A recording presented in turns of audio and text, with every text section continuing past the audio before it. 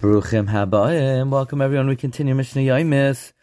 We're learning the final Mishna Meseches Megilla, and we begin Moed Katan.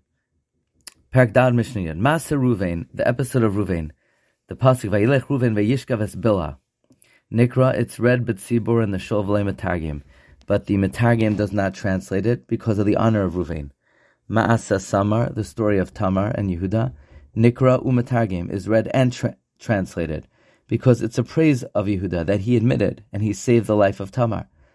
Masa Egel Harishain, the first story of the Egel that appears in Kisisa Nikra, is read u'Metargim and is translated. V'Hasheni, and the continuation of the story of the Egel, Nikra v'Loi Metargim, meaning the story of the Egel that is continued from in Parak Lamed Beis Psukim Chavav through Lamed Hey, Nikra v'Loi Metargim is read and is not translated because of the honor of Aaron. Berchas Kohanim, Ma'aseh David v'Amnon, the story of David and Amnon.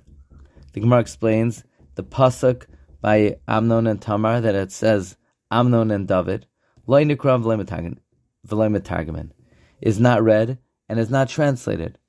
The Mishna and the Gemara, the Gersa is Nikra'in v'Loi Metargim, is read but not translated.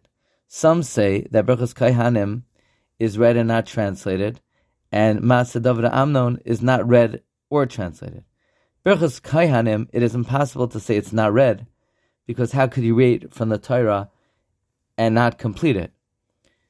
Now, why is Berchas Kohanim not translated? Well, the Gemara says, Yisa Hashem panav elecha, the listener could think that maybe there is Masoi Panim to HaKadosh Baruch Hu, that Hashem shows favoritism.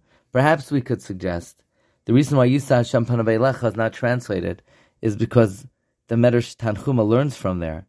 Hashem shows you favoritism if you do tshuva, but not for goyim, and that could be perhaps dangerous to promulgate. In Maftir and B'Merkava, we do not read the Ma'aseh Merkava as a Haftarah. Rabbi Yehuda allows it.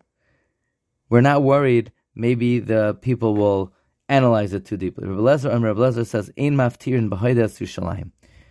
We do not say as a Haftarah from Yechezkel Parak Tazayin that begins Ben Adam Hoides Yushalayim es Toiv Aseha, because of the honor of Yushalayim and the honor of Yisrael.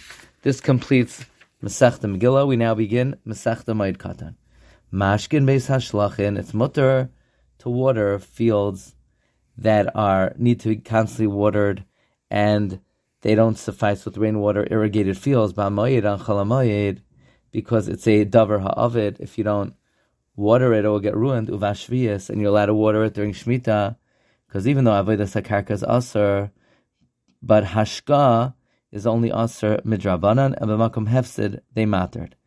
Bein mimayan sheyatzim etchila, whether from a spring that came out in the beginning, meaning it's mutter to water beis hashlachin on Chalamoid, from a new spring, and where there's no chash, maybe the banks will fall in and you'll come to fix it. Bein mimayan sheyatzim etchila, or an old spring.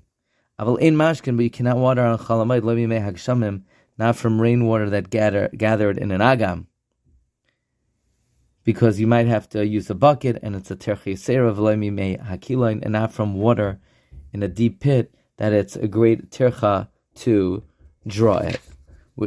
Says the Mishnah, ve'ein oisen ugiois lagafanim. We don't make ditches around the roots of grapes, of vines, to fill up with water, because this entails a tercha yisera. Wishing everyone a wonderful day.